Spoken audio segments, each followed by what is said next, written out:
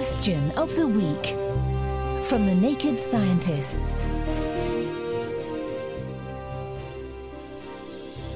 Hello there, I'm Adam Murphy, and this week we're tackling this weighty question from Malcolm. After watching the Sony film Passengers and seeing what happens to the swimming pool after a loss of gravity, I'd like to know what happens to an air bubble inside a mass of water when there's no reference to where upwards is. In the science fiction film Passengers, Jennifer Lawrence's character Aurora has a pretty unnerving experience. While she's swimming in the spaceship's swimming pool, the gravity cuts out and thousands of gallons of water rise up with her still trapped inside it. But what if, instead of an acclaimed actress, it was a bubble of air instead? The thing that makes this question so interesting is how difficult it is to wrap our heads around a lack of gravity. As Stuart Higgins, researcher at Imperial College London, points out. We're used to bubbles rising to the surface of a volume of water. On Earth, an air bubble at the bottom of a swimming pool experiences an upward buoyant force thanks to the fluid pressure of the water around it. This fluid pressure is caused by gravity pulling down on the water and depends on the height of all the other water above it.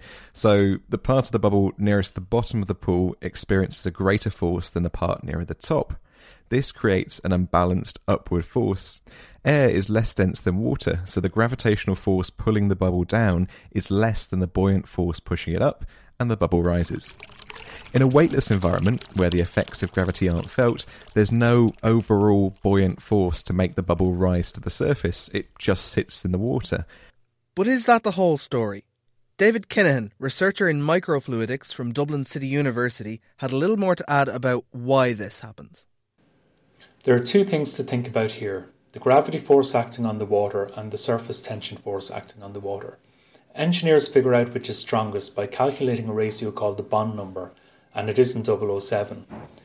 So if gravity is zero, the Bond number is zero, and surface tension, which is what makes water pull together into droplets on a windshield, is all that matters. Imagine the swimming pool room is left with a large volume of water floating freely in the middle of the room. Over time, with surface tension dominant, it will deform to minimise the surface energy, and the shape with the smallest surface to volume ratio is a sphere. So you'll end up with a large spherical blob of water. If there was an air bubble within the spherical blob of water, it will also form a sphere in order to minimise its surface energy. So you'll end up with a sphere of air inside a sphere of water. So there you have it. Sorry to burst anyone's bubble. Next week, we're keeping things bubbly with this question from William. When a bar of soap gets used a lot and gets smaller, it seems to struggle to form suds properly. Is something other than just a smaller surface area going on? So what do you think? You can email chris@thenakedscientists.com, find us on Facebook, tweet @NakedScientists, or join in on the debate in the forum, which is thenakedscientists.com/forum. Thank you for listening, and until next time, goodbye.